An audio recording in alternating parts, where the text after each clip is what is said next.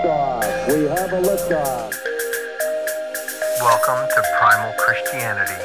Please stand by.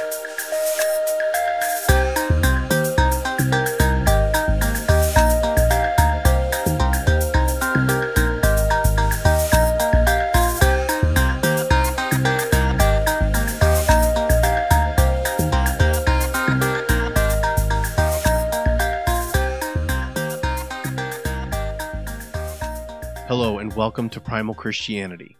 We have a really great show for you today, but before we get into that, if you have a story, a testimony, or a supernatural experience that you would like to discuss with me on this show, then please reach out to me, primalchristianity@yahoo.com, and I'll get back to you as soon as I can.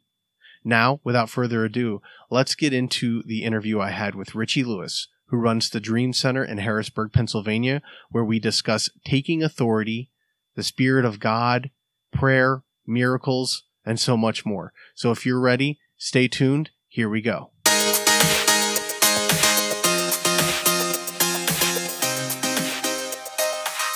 Okay, everyone, welcome to Primal Christianity, and I have Richie Lewis here, and he runs the Dream Center in Harrisburg, correct? That's correct, yep. Harrisburg, Pennsylvania, and he's just going to share with us today what his ministry is, how it started, what the mission is, and what God has been doing. God's been doing some healing. He's been doing salvation and miracles. And it sounds like the supernatural is at work in Harrisburg at the Dream Center. Mm-hmm. And we want to just delve into that. And we want to show that God is still working today, because there's many people that believe that miracles and a lot of the amazing things that happened in the New Testament just stayed there. And I fully believe and know that they have not. So, without further ado, Richie, go ahead and introduce yourself. Sure. Yeah. Hey, my name's Richie Lewis. As Micah said, I run the Capital Area Dream Center in Harrisburg, Pennsylvania, and we started this ministry in January of 2018. So we're coming up on about 6 years now. Okay. And so, how did the Dream Center start? Sure. Yeah. 2008 is kind of when the conception kind of started. The Lord gave us a dream, and I actually remember waking up in the morning, and in the dream, the Lord basically said, "You're supposed to start a dream center in Harrisburg." And I woke up and I had no clue what a dream center was. And I actually went to the computer and I Googled Dream Center, and I found this ministry called the Los Angeles Dream Center. So maybe some people listening to the podcast have heard of the Los Angeles Dream Center. Usually when I go to churches and speak, I'll ask how many have heard of the Los Angeles Dream Center. About 50% of the people say they have. But so I saw the Los Angeles Dream Center, and I was like very impressed with their ministry. It's basically like a one-stop shop that meets all sorts of different needs in Los Angeles. And I was like, man, that does seem like something I would like to start. And I basically had some confirmations. I had a guy named Bob Hazlitt, who's very prophetic, come to church one time, and he called me out, and he didn't know me. I didn't know him. He knew nothing about the dream that I had, and he prophesied that I'd start a dream center in Harrisburg. So had a lot of cool confirmations. But it took 9 years, from conception to reality. So the dream happened in 2008. I think it was December 2008. But the Dream Center didn't start until January 2018. So it was kind of a long time, long wait. And, I will be honest and tell you there were times during that 9-year period of time, between the promise and the fulfillment of the promise, where I was like, I never doubted, I never wavered in my, in what God had told me, but I kind of wondered, okay, when is this going to happen? Like, is it going to happen when I'm like 80 years old, And so, I knew it was going to happen. I just didn't know when, and I didn't know how, because I had no clue, how to start up this ministry. So I would say it was 2016, December 2016, 8 years after the dream, the initial conception of the, vision, when I finally got my first breakthrough. And I'll try to make a really long story short. I met a lady who came to an outreach with me because I was still leading outreaches. I've been leading outreaches since, early 2000s. Had a lady come out, and she had just moved here from Nevada. Never met her before. And she emailed me the next day after coming to the outreach and said, "Hey, I loved your outreach. Have you ever thought of starting up a dream center in Harrisburg?" And so, I was like, "Yeah, I've been thinking about this for 8 years." And she said, "Well, do you want to meet sometime? I've got some practical pointers for you on how you can do that."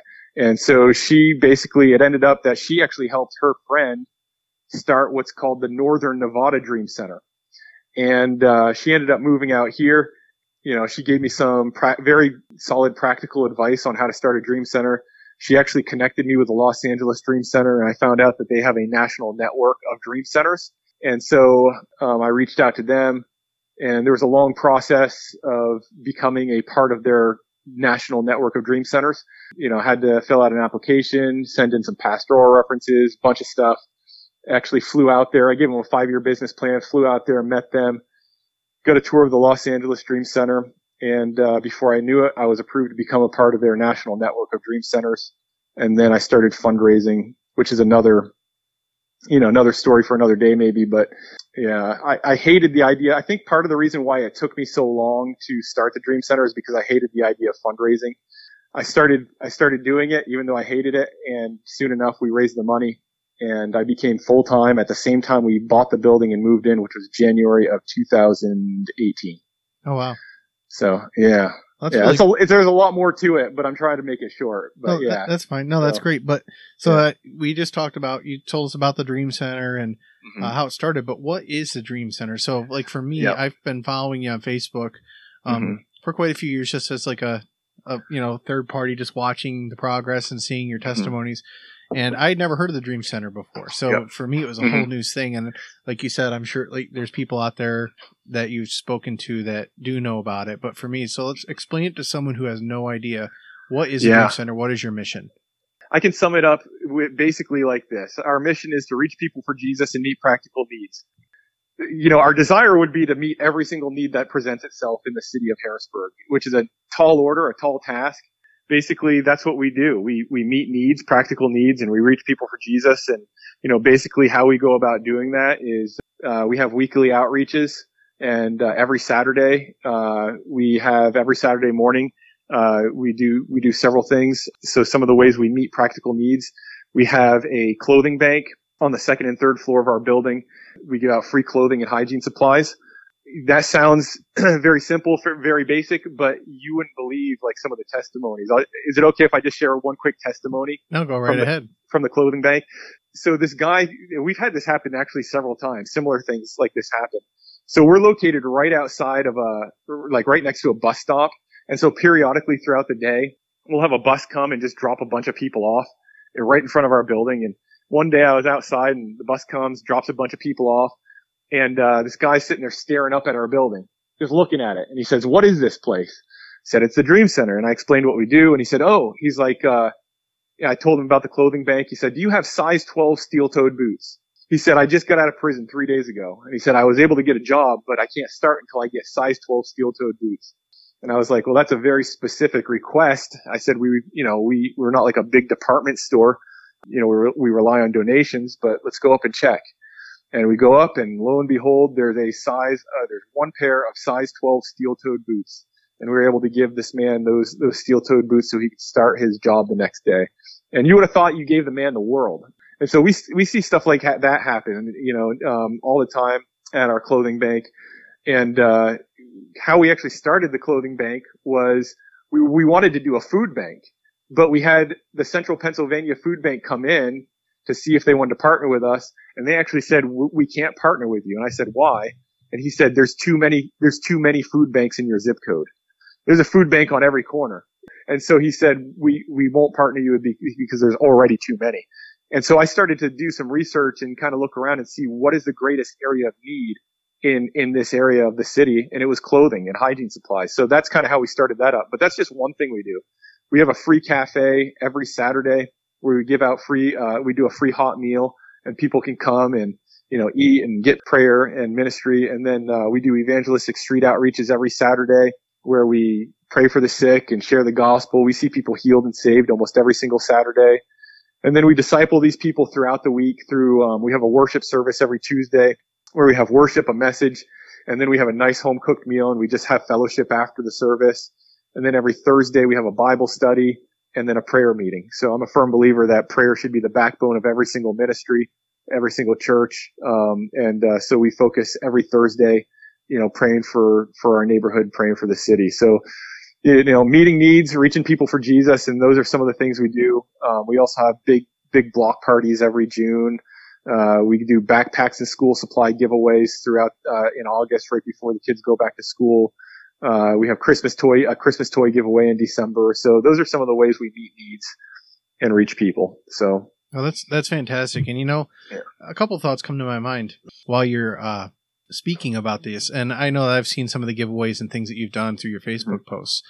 But my first thought is, a lot of people like to just use their words, like, they'll preach at people and tell them, you need to get saved, you're going to hell. And, there's a time and a place for things like that. Sure. But I believe it's in the book of James, if I'm not mistaken, where it says, I will show you my faith by my works. Amen. And, Jesus said, there's no true religion is what? It's a ministry to widows and orphans. That's right. And it sounds like you're doing that. And sometimes just like the steel toe boots, that man, he may not have been willing, and I don't know beyond the testimony you share, but sometimes people aren't willing to hear what you have to say until you show them that you love them. Yeah, I've definitely noticed that people are, I've done all sorts of, used all sorts of different methods of evangelism and reaching people. And I will tell you, that by far, when you meet people's needs, they are far more receptive to what you have to say to them. And so, we're doing this because we do want to meet people's needs, but it also serves another purpose, and they become more open to the gospel too. When they're fed, when they're clothed, and when their needs are met, they know that you care. And so they are more open to hearing what you have to say and letting you speak into their lives too, for sure. Yeah. It's much like in the book of Acts. It said that they gave a daily distribution, to the widows and to those who needed it.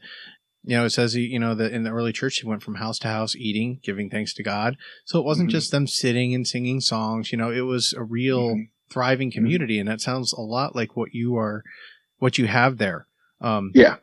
Now, for all of you out there listening who don't know this, I did go to Elam Bible Institute in Lima, New York, which is near Rochester. And Richie here was 2 years ahead of me. He was a senior when I was a freshman, so I did know him a little bit, not very well, but I knew who he was. So, Richie, you'll be familiar with this, but what you're saying reminds me of NISM. Yep. Because I remember everyone who goes to Elam in the 2 and 3 year programs, during your junior year, the second year, you are required to go with your whole class to NISM, which is the New York School of Urban Ministry in Queens, New York. And you do a lot of what sounds like you're doing, Richie, is showing people that you love them. They send you out to, do soup kitchens and children's ministries and block parties and preaching and teaching and like a mixed bag. Yep. And what you're doing, actually, it just sounds like it reminds me a lot of what we did at NISM. Yeah, exactly. Yeah, I had a blast at NISM. Yeah, I remember we were there for the first semester junior year, and I think we'd minister like 6 days a week, Monday through Saturday, like sun up to sundown, and then Sunday was our day off, and we went to church twice or something like that. That's my recollection, but it was an amazing time for sure. Yeah, it was. And I know some people didn't like it, but I absolutely loved it. I actually fell in love. I wanted to stay there. Yeah. And it's funny, at the time I was not good at speaking in front of people. Like, I didn't like to preach, nothing. I like to just kind of sit in the back, and I'll never forget this one experience. I'm just going to share it really quick. Sure. But my team and I were coming back from a ministry, and we were on the train, the subway or whatever. And my team lead has guitar with him, so he just got out and started goofing around on it. Someone playing guitar on a subway train, it's not unusual. And then some of the girls started to sing along, and before you knew it, they started to worship.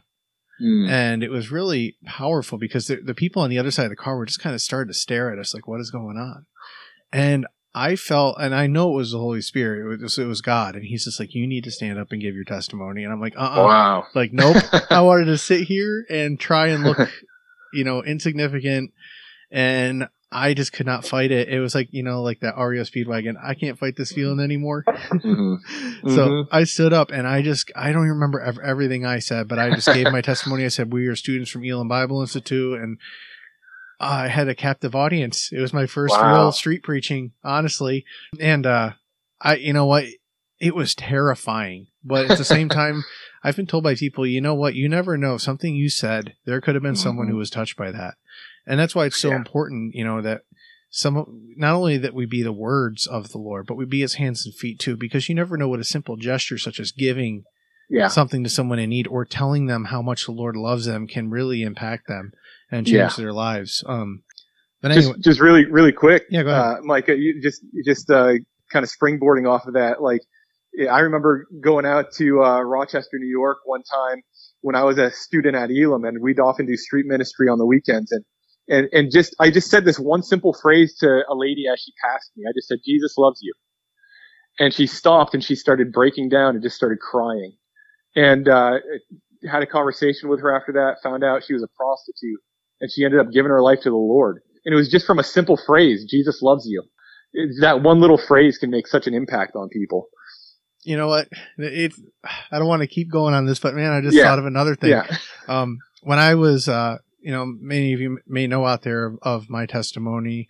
I have shared it before, but when my wife and I were separated, I say briefly, but we were separated. We were living down near Philly at the time, and I needed something to just take my mind off of what I was going through and the emotions I was feeling. And so I got my cousin and another gentleman from our church, and the three of us went to Philly one day because I said, we're going to do an outreach. We're going to hand out McDonald's gift cards, like $5 gift cards. Mm-hmm. And I had been to Philly several times, so I knew a lot of areas where the homeless congregated in this one vicinity near Center City. And I got McDonald's gift cards. We got like gloves because it was fall. We got socks, toothbrush, toothpaste, like just like a goodie bag. So like, you know, if they wanted to help, you know, get a job or something, you know, they could clean themselves up a little bit, and also just something to keep them warm. And then a $5 gift card so they could go get a meal at a McDonald's and have somewhere warm to sit, at least for one meal, you know? Yeah. And we would give them to them and just share the gospel with them. And there was this one gentleman, and he was blind. I think his name was Roosevelt. And I still remember him sitting there, and we just asked if we could pray for him. And so we just laid our hands on him, and he said, "Yeah, pray for me." So we prayed. And the coolest part was, you know, in Philly, and I don't know how it is in Harrisburg, but New York City and Philly, if you're down on the sidewalk, people don't notice you. You could be down ministering to a homeless person. They're going to think you're homeless. They don't even look at you. They just keep walking.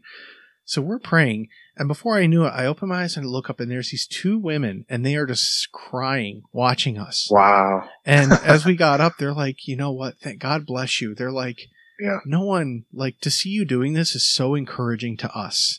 You know, like the fact that you're here, like, and you know, it's not about me. You know, I'm not, you should be giving, like Paul, the apostle said, if you see anything good or noteworthy or praiseworthy in me, give glory to God, because as people, we're all sinners. But the Lord does amazing things through us. And you know what? I don't know whatever happened to that gentleman. I hope he got his eyesight back. I hope he gave his life to the Lord. But our faithfulness and actions of doing what we did and praying for him encouraged other people who were obviously believers, but it made their day, like, to see, wow, people are actually doing this, you know? Exactly. So that's why doing the ministry is so important. And again, it's not just standing up and preaching at people. It's loving them, sitting down on the sidewalk with them, you know, like Jesus did. And that's it. You know, and that's just cool. So the more you tell me about what the Dream Center is, you know, I just picture that, you know, and it sounds really great. You're exactly right. And I mean, maybe I'm jumping ahead a little bit here, and you can stop me if you want me to, but like, I tell that to people all the time when I teach on how to pray for the sick.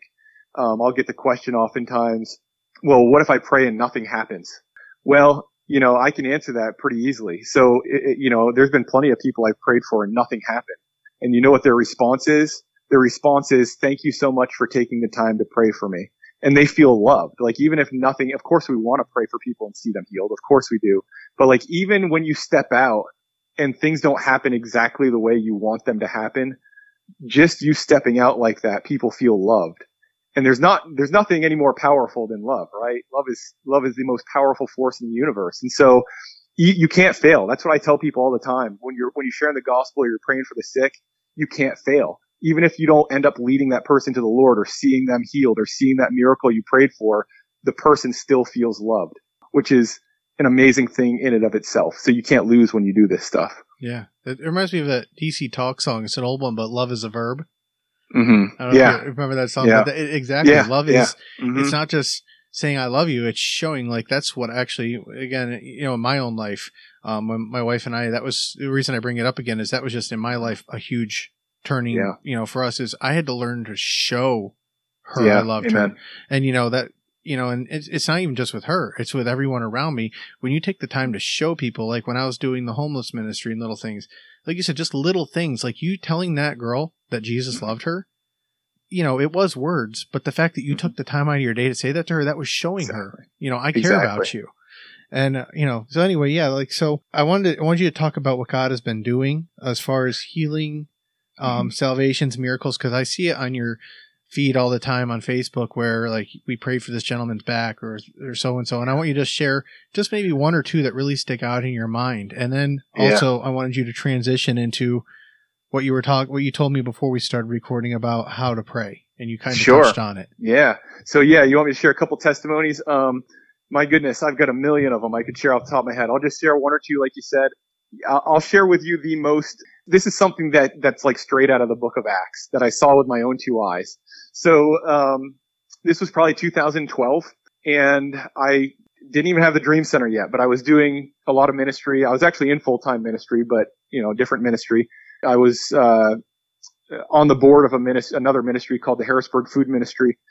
And as a board member, I wanted to be actively involved. And so I would participate once a month in the food distribution. And my job was to stand in front of the line and to offer to pray for people as they came through the line. And so you had about a line of 150 people, and probably about 100 out of the 150 would say yes to prayer.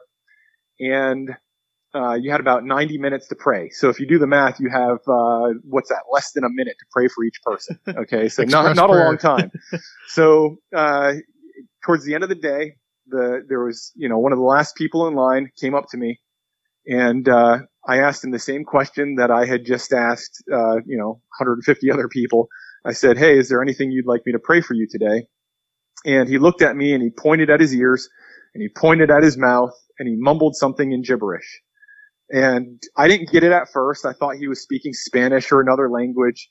And so I just asked him again. I spoke a little bit slower. I said, you know, "Is there anything you would like me to pray for you today about?" And then he kind of looked like he was a little frustrated with me. And he more emphatically pointed at his ears and then more emphatically pointed at his mouth.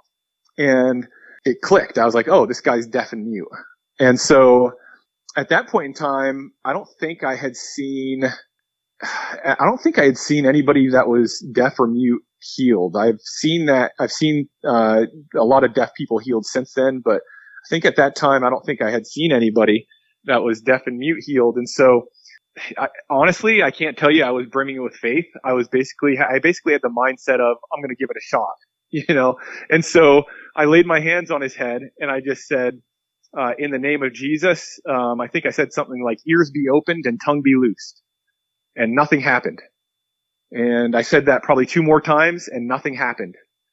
And as I said, I hadn't seen anything like that before. And so I was content with giving it a shot. And I probably spent my minute, and I was basically ready to let the guy go to get his food. And just then the Holy Spirit spoke to me loud and clear and said, "Cast out a deaf and mute spirit." And again, at that point in time, I really didn't have much experience in the area of deliverance ministry either. And so same kind of mindset. I don't really know what I'm doing, but I'm going to give this a try. I just said, literally, in this tone of voice. I wasn't yelling. I wasn't screaming. You know, I don't know, you know, growing up, I wasn't always saved. And so I watched some movies that I don't recommend. And so I watched the Exorcist, right? And I don't know if have you ever seen that movie or not? I've seen clips. I know much about it. That's the screaming, the girl on the ceiling, yes, the vomiting. Exactly. Her head spinning around, vomiting. Yep. You know, the priest comes in with the crucifix and the holy water, and it's hours of yelling and screaming, and you don't know who's going to win the battle. I've done a lot of deliverance, and it's never been like that. No, in the Bible, it was never like that. You know, and so basically, this is a pretty typical deliverance session. Okay. I said to the man in this tone of voice, I said, "Deaf and mute spirit, come out."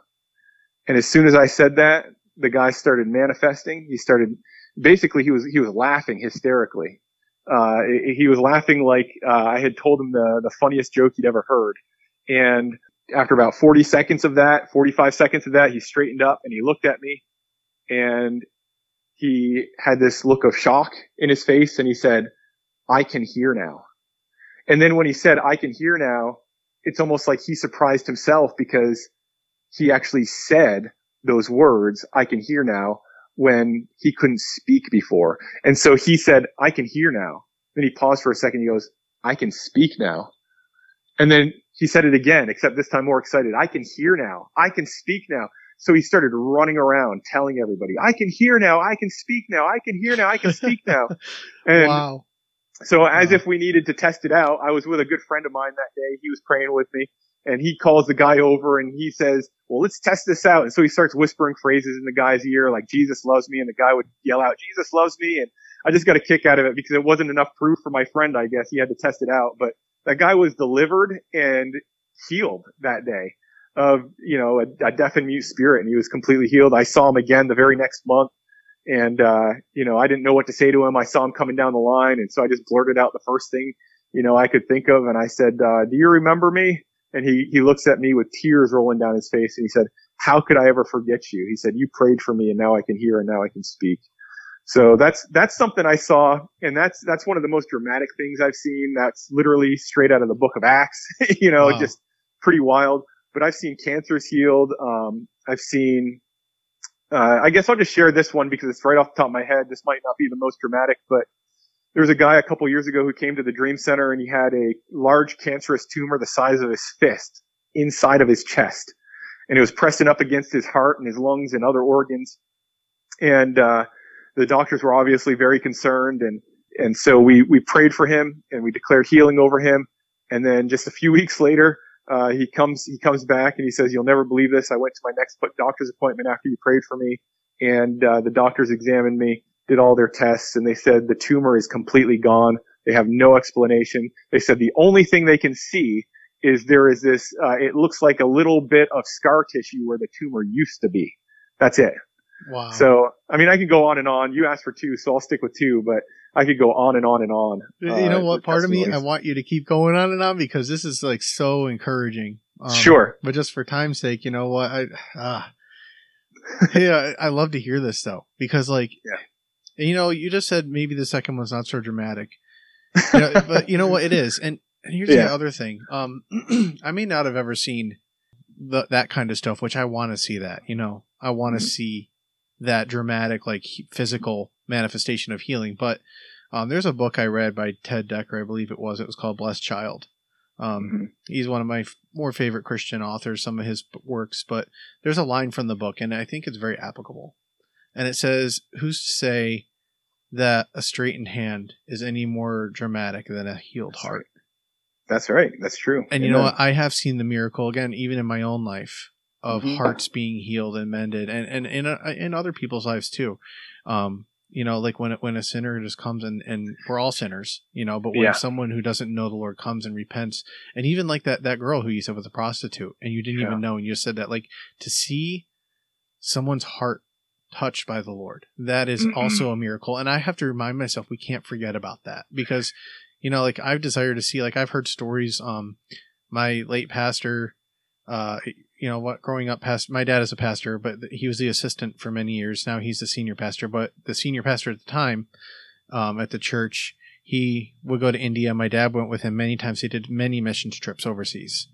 But I heard stories of hands regrowing fingers and crazy stuff. That is amazing. I would love to see, that, but at the same time, in the end, the flesh is all going to be burnt up and destroyed, but what remains is our soul, and our heart. And that's actually the most important, is on the inside.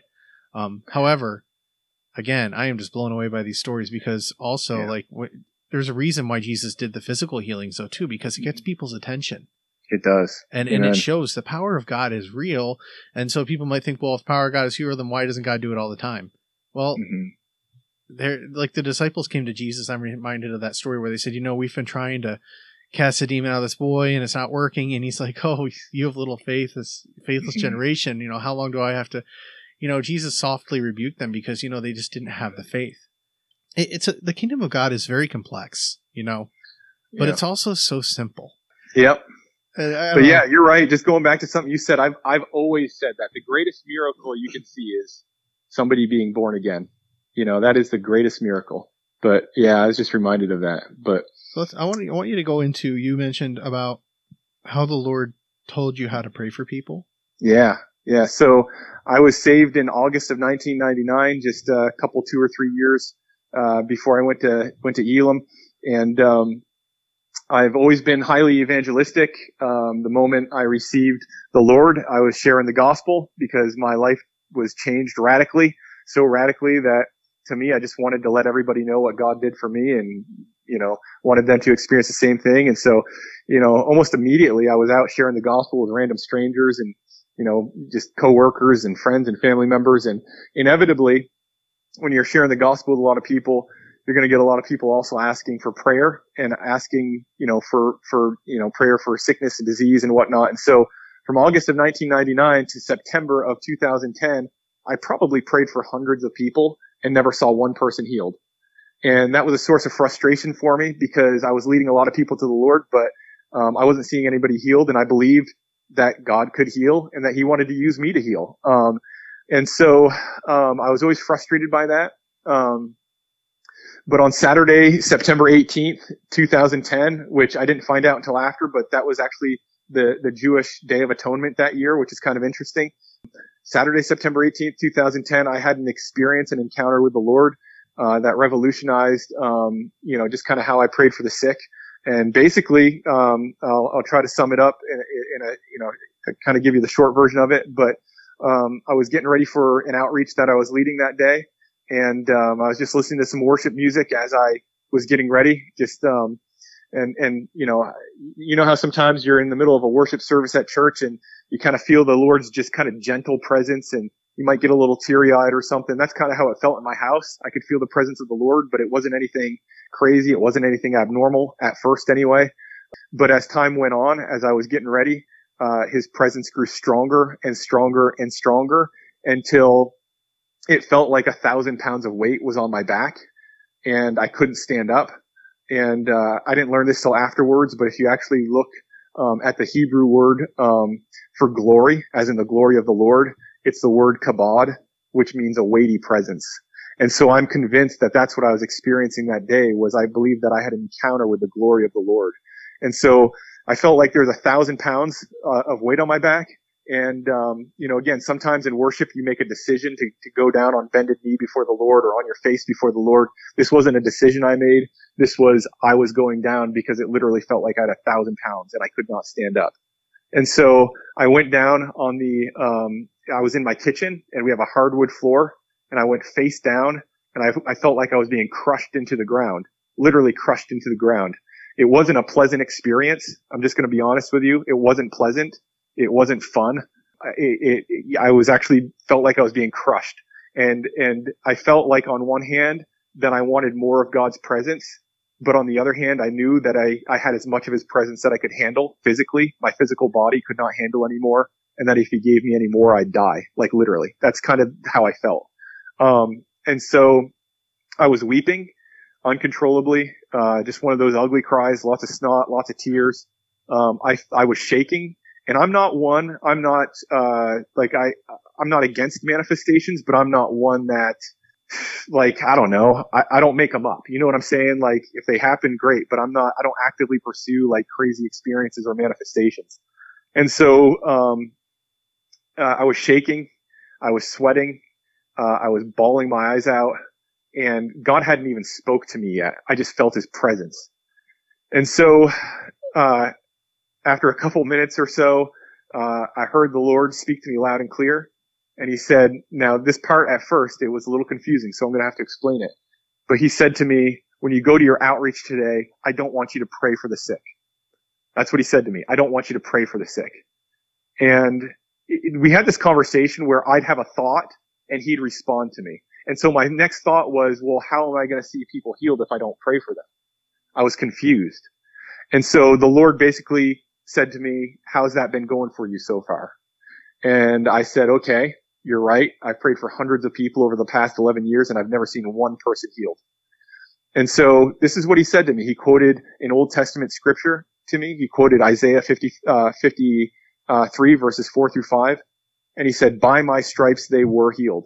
And actually it says, by my stripes they are healed. But 1 Peter 2:24, quoting that verse, puts it in the past tense. It says, by my stripes they were healed. So in other words, God spoke to me and he said, stop begging me and asking me to do something I've already done. In other words, I've already paid the price for healing. Even before Jesus went to the cross to pay the price for sin, I was whipped and beaten and paid the price for healing. The price has already been paid. Just like the price for salvation was paid 2,000 years ago, the price for your healing has been paid, and it was paid 2,000 years ago on the whipping post. So I was begging. I was praying like 99% of Christians pray. When people would come to me and ask me to pray for healing, I would pray how 99% of people pray. Lord Jesus, would you please heal this person's broken arm? I would beg God. I would plead with God. Please heal this person's arm, and nothing would happen. But he was challenging me that day. He was saying, don't beg me and ask me to do something I've already done. Like, think about it for a second. If God's already paid the price, if he's already accomplished everything he needs to accomplish on the whipping post for people to be healed, why would we ask him to heal when he's already done it?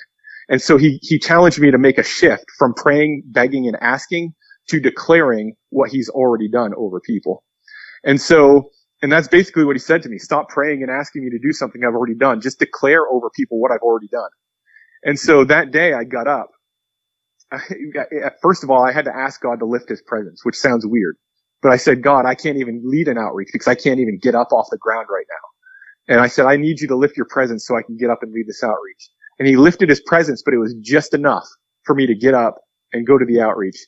But for the next 24 hours, I was shaking, trembling. I just bust out bawling spontaneously. And I felt the heavy, weighty presence of God all over me. And I saw my first person healed that day. I'll never forget it. It was a guy limping down the street. He could hardly walk. And, asked him what was going on. He said he had, just horrific back issues. And I declared healing over him.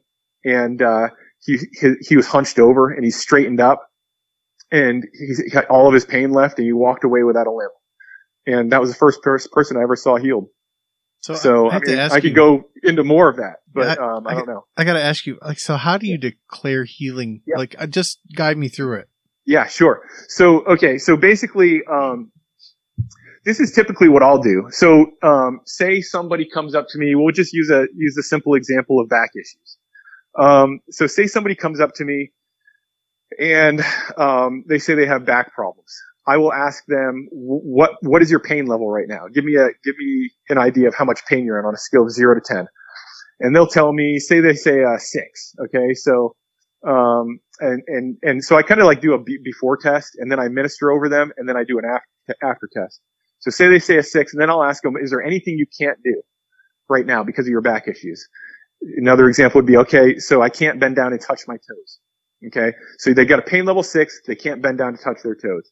And then so I'll minister to them. This is how I minister to them.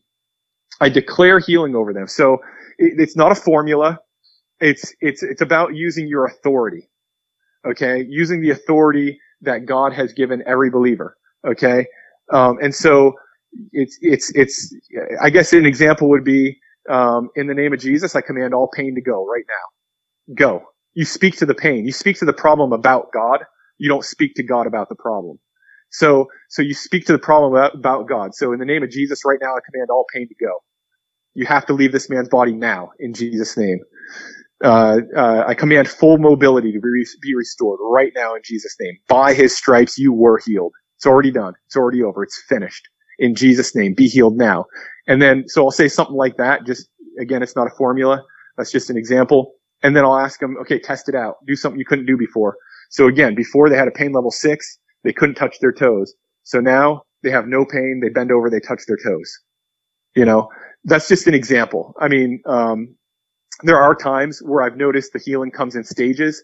And there is actually one biblical example of that happening where Jesus prayed for the blind man, ministered to the blind man. And at first it said he saw people, but they looked like trees. And then so Jesus ministered to him again, and then he was completely healed. So I've noticed that there are times where it's like, okay, take the same example. A man who has a pain level 6 in his back, and you minister to them and it goes down to a pain level 4. Okay. Then you minister to them again, it goes down to a 2. You minister to them again, it goes down to a 0. So sometimes it can happen in stages. Sometimes nothing happens, but then the next day they'll contact you and say that, hey, I woke up this morning and all the pain's gone. Wow. So yeah. It's about declaring, commanding. Life and death is in the power of your tongue. Proverbs 18:21 is one scripture, but it's about using your God-given power and authority that He has given us. So that's and you know what, that is scriptural. Like I know that there's it says that Jesus gave them authority. Yes, over the demons and the spirits and the sickness, and that's why the disciples were like. So like, oh Jesus, look at, we're casting all these demons out, and they're listening to us. And He's like, don't rejoice just in that though, but rejoice that your names are found in the book of life. So like, I think Jesus was like, He's not trying to like rain on their parade, but He was saying, you know what, that's awesome that you've realized you have the authority, but don't forget the eternal soul is what's most important. Having that name, like we were saying, a straightened hand is awesome. Like someone having their body healed. Like I want to see more of that. I would love to do that. Like I want God to work through me. I only pray one day that I'll be able to, I want to take that authority, like you're saying, and that makes a lot of sense. So one thing really quick, I just want to throw this in there. If you read through the New Testament, if you read through the Gospels and the book of Acts, there's about 40, I might be off by a couple, so 40 give or take, encounters where Jesus or the apostles heal the sick. Not one time do they pray and ask God to heal. Not one time did Jesus ever say, Father, would you please heal this person? Not one time did the apostles ever say, Jesus, would you please heal this person? Never, ever, ever in the Gospels or the book of Acts does Jesus or the apostles ever pray and ask God to heal. Yet that's how most Christians pray. They pray and ask God to heal. But that's not given by the example of Jesus or the apostles. What do? They say, in the name of Jesus, get up and walk. They command, they declare, and the people get up and walk. The paralyzed are healed. Yeah, they always commanded it. They never asked.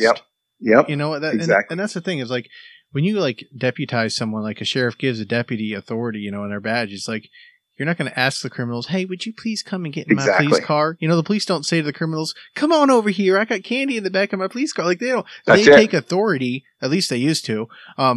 Nowadays, we live in a very upside down society, but they grab them, they put them on the ground if they have to, and they take authority. That is what authority, and the authority is not always yelling and shouting. Authority is just a certainty of knowing that you have dominion, you have the power, and it's not. And now in our case, we know that the power, just like the police officers, the power is not necessarily theirs; it comes from the government giving them that authority. Because if I put on a police officer outfit and I go out and start doing that, I'm going to get drug away to jail.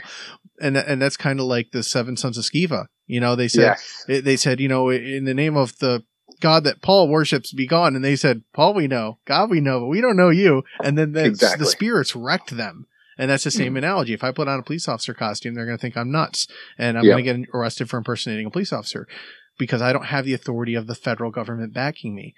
But just like what you're saying, this is where I see it in practical terms is God gives you the authority. You are deputized through Him to exercise power over these infirmities, these sicknesses, these demons. And you know what? That I think is a huge part of what we're missing in America. You know what? And it's just, and I was also, because I named this podcast Primal Christianity. Because primal, the meaning of it is the origin or the roots or what, where something came from. We call about primal earth, like the origin of earth and all that stuff. At least in science they do. We know where it came from. God created the earth. But, so primal Christianity, it's what are the roots of our faith and what are we missing nowadays from where the church came from. And when you're talking about your experience with God, where you're just like weighted, I thought of that song, oh goodness, I can't think of his name, but it's Let the Weight of Your Glory Cover Us. I don't know if you've ever heard that song. It's a great song. Paul Wilbur. Okay. And it's a really great song, very worshipful. And it reminded me of Moses.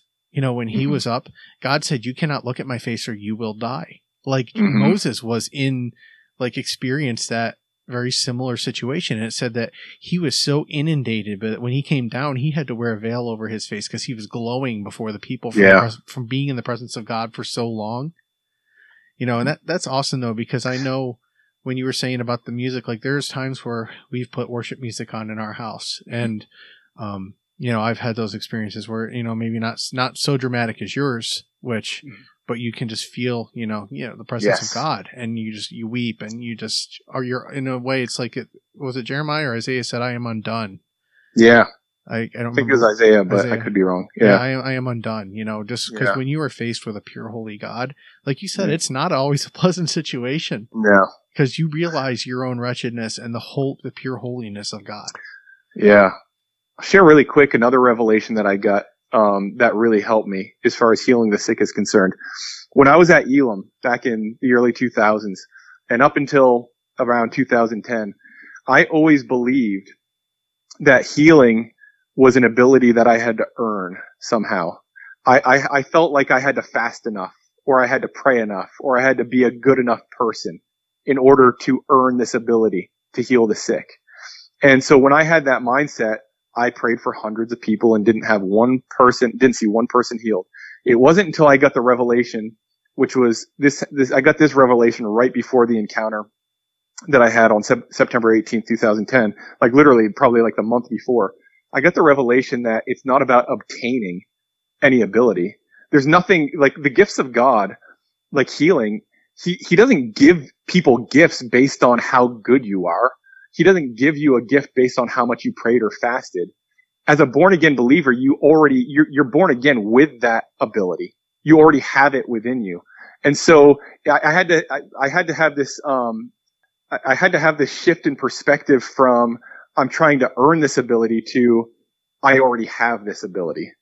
And once I started recognizing that not only me, but I believe every believer can lay hands on the sick. Mark 16:15-18 says believers can lay hands on the sick and see them healed. It doesn't say pastors, evangelists, prophets, apostles, or some, special anointed person that God handpicks for some reason. It says believers. I am a firm believer that every believer already has the ability to heal the sick. So think about this. If you don't think you have the ability to heal the sick, you're not going to have the faith it takes to heal the sick because you don't believe you have the ability. But you've got to realize that that's part of it, is you've got to recognize that you already have the ability. You already have the ability. So Micah, you have the ability. Anybody that's a believer in Jesus Christ, according to Mark chapter 16:15-18 and John 14:12, which says those who believe in me can do the same things that I do. And Jesus obviously went around and healed the sick and did all sorts of miracles. And Jesus is saying, those who believe in me can do this stuff, and so it's about knowing and understanding what you already have on the inside of you. And so you've already, according to 1 Peter, you've been given everything that pertains to life and godliness. Does healing pertain to life? Yes. You've been given the ability to heal the sick. And so that's a big part of it too, is I had to make that shift from thinking I had to earn this ability somehow, to recognizing, wait a second, no, I've already had this ability. I've had it all along. I've always had the ability to heal the sick. You're describing me to a T. Yeah. I have felt that exact way so many times. And you know what? I am so right now you've got me riled up in a good way. I'm yeah. I am very encouraged by this. And I hope people listen to this and I can because man, this is good stuff. And this is everything you're saying. I'm the scriptures are going through my head because I like to be like a Berean, one of my favorite teachers. I don't know if you ever heard of him. He's passed away now. His name was Dr. Chuck Missler. And yeah, I've heard of Chuck. Yeah. Oh yeah. I love him. He was such a great anointed man. And I used to love to say, he said, don't listen to the gospel according to me. I'm loosely paraphrasing him, but he said, don't listen to Chuck Missler. He's like, go home and open your Bible and read it for yourself. And that's why I loved him, because he pointed people back to the Bible, to God. He didn't, he would share his conjectures, as he used to say, or his opinions, but you know what? The things that you're saying are resonating in my spirit and I can feel them. And you know what? It's truth. And I know I'd shared that story earlier about how the disciples said, we can't cast this demon out. And Jesus did say there are some that can only come out by prayer and fasting. Mm-hmm. But that's I think in certain scenarios, but like you said, you don't need to have some special event. You just need to realize who you are in Christ. That's it. And you need to realize your authority. We are sons of God and daughters of God. We are priests and kings. We are, God has, and like you were saying earlier, when God told you that I've already done it, you know what? It came into my head, Jesus on the cross saying, it is finished. That's the work is done. And you know what, man, I'm getting tearful. I'm getting is it okay if I share one more scripture? Yeah, one more, and then we got to close it up. Okay. So we're not I know we're getting close to that time. So just one more scripture. Oh, go ahead. So I believe it's Mark 13. I think it's 35 through 39. I might be off on the reference. I'm pretty sure it's Mark 13. I'm just doing this off the top of my head. But Jesus shares a parable with his disciples. And in this parable, he talks about a man that goes on a far off journey. And when he leaves the house and he goes on this far off journey, he leaves he leaves the servants in the house authority to rule over the house. Okay. So this is the meaning of the parable. Okay. Jesus is the owner of the house. All right. And the far off journey that he went on, it happened after he went to the cross, rose from the dead, and ascended. So Jesus is actually talking about the period of time in between the ascension and his return. Okay. In this parable. So he's talking about the times we're living in right now. Okay. Right now, 2023. He's talking about right now. And what does it say? It says he leaves his servants, the servants of the house, which symbolizes the world, and the servants symbolize believers. He leaves the servants of the house his authority. Okay, now check this out. The word authority in the Greek is the word exousia. Exousia means three things: power, ability, and authority. So in other words, when Jesus ascended to heaven, and in between the time of his ascension and the time of his return, which is the times that we're living in right now, Jesus left us, his believers, his power, his authority, and his ability. So going back to John 14:12, which is a pretty crazy verse because it says those who believe in Jesus can do the same things he did and even greater things than he did. Well, how can we do the same things Jesus did? Because he left us his power, his ability, and his authority until he returns. So every believer has the same ability, same power, same authority as Jesus. We just don't know it. That's why we can't operate in it. Because we gotta, as Romans 12 says, we gotta renew our minds. That's how we're transformed. That's how we begin to kind of walk in who we are, is we need to renew our minds to these truths. But Jesus left us his power, his ability, and his authority. So that's how we can do these things. And every believer has it within them. Wow. You know what? I could just talk to you forever. To be honest, you know what? I'm going to have to say, for now, we're going to have to cut it short because honestly, I want to have you back on here again.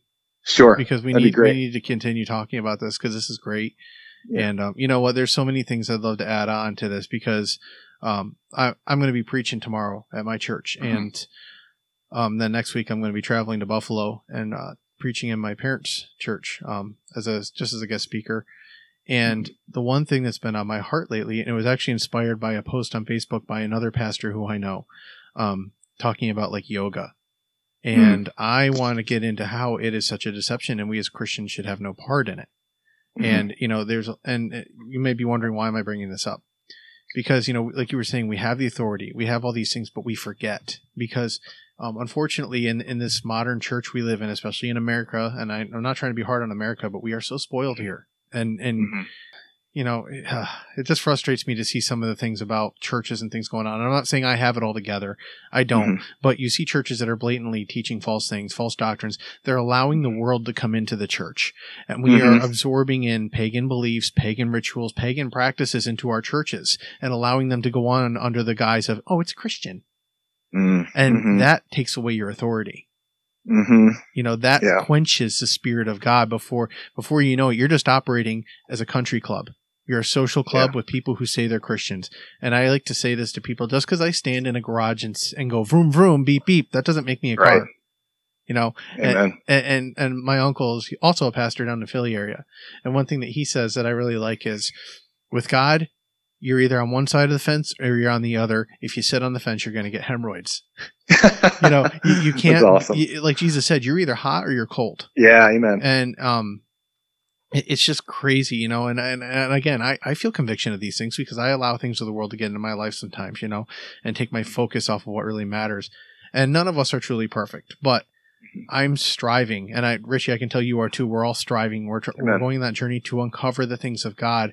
And it says in the Bible, again, I may not be quoting this 100%, but it is God who conceals a matter, but it is the honor of kings to search it out. And Amen. And you know what? I want to be like Sherlock Holmes. I want to uncover the things of God. And you know what? Today, through what you said, I really feel like we, you know, at least in my life, you're helping me uncover some things that I've had questions about. And I am so glad that I know the Lord had me reach out to you because, again, I told you before we started recording, I'm like, man, ever since I started my last podcast, which, like I said, has gone dormant, and I started this new one here, I'm like, man, I want to reach out to Richie. I really should, because I've seen all these things that you're doing, that the Lord is doing through you, I should say. And it's so encouraging. And, anyways, just to, man, because I really want to keep going, but just again, like, let's just close it for this session. But definitely, I want to get back with you again. But just for closing remarks, what is the best way people can contact you if they're, and do you accept internships? And also, like, if someone wanted to send you support, whether it be prayer or financial or something, or they wanted to be involved with you in your ministry, how can they get a hold of you? Sure. Yeah. Thanks, Mike. I appreciate that. So you can reach out to me. I'm going to give you, I have a couple email addresses. I'm going to give you the shortest, easiest one. Sent ones, and I'll spell that out in a second, but sentones11@gmail.com. That's SENTONES,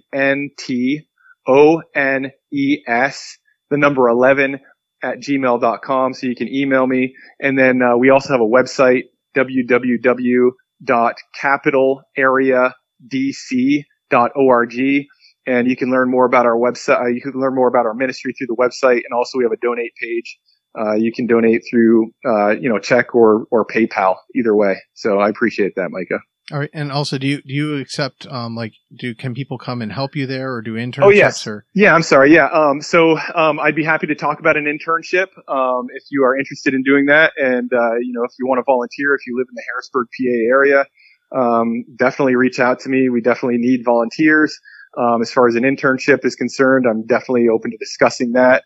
Or we've also had youth groups come in, from out of state, for a week at a time, and, do service projects and, outreaches and things like that. So if that's ever an interest, that's, we'd love to discuss that with you as well. So. All right. Great stuff. Well, thank you for coming on with me, Richie. And we're just going to end it here. So everyone, just want you to be encouraged, and know that God still is working. God's word is living and active. It is sharper than a two-edged sword, dividing even between soul and spirit. And God is still working today, and he can work through you just as much as he can work through us. So I just want to say God bless you, everyone. And I hope you have a great rest of your day. Bye-bye.